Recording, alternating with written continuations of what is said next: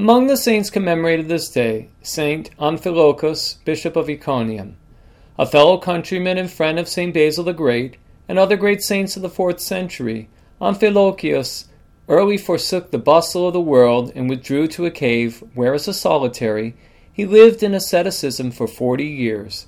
The episcopal throne in Iconium then fell empty, and Amphilochius was chosen in a wonderful way and consecrated as Bishop of Iconium.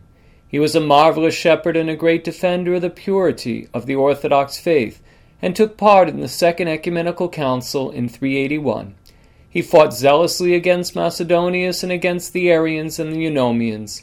He personally begged Theodosius the Great to drive the Arians out of every city in the empire, but the emperor did not comply with his request.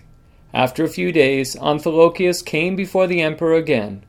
When the bishop was taken to the presence chamber, the emperor was sitting on his throne with his son Arcadius, whom he had taken as a co-emperor, sitting in his right hand. Entering the room, Amphilochius did reverence to Theodosius, but ignored Arcadius as though he were not there.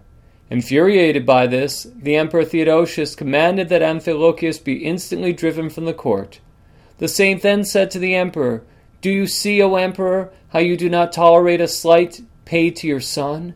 In the same way God the Father does not tolerate dishonor paid to his Son, turning with loathing from those who blaspheme against him, and being angered at the accursed Arian heresy."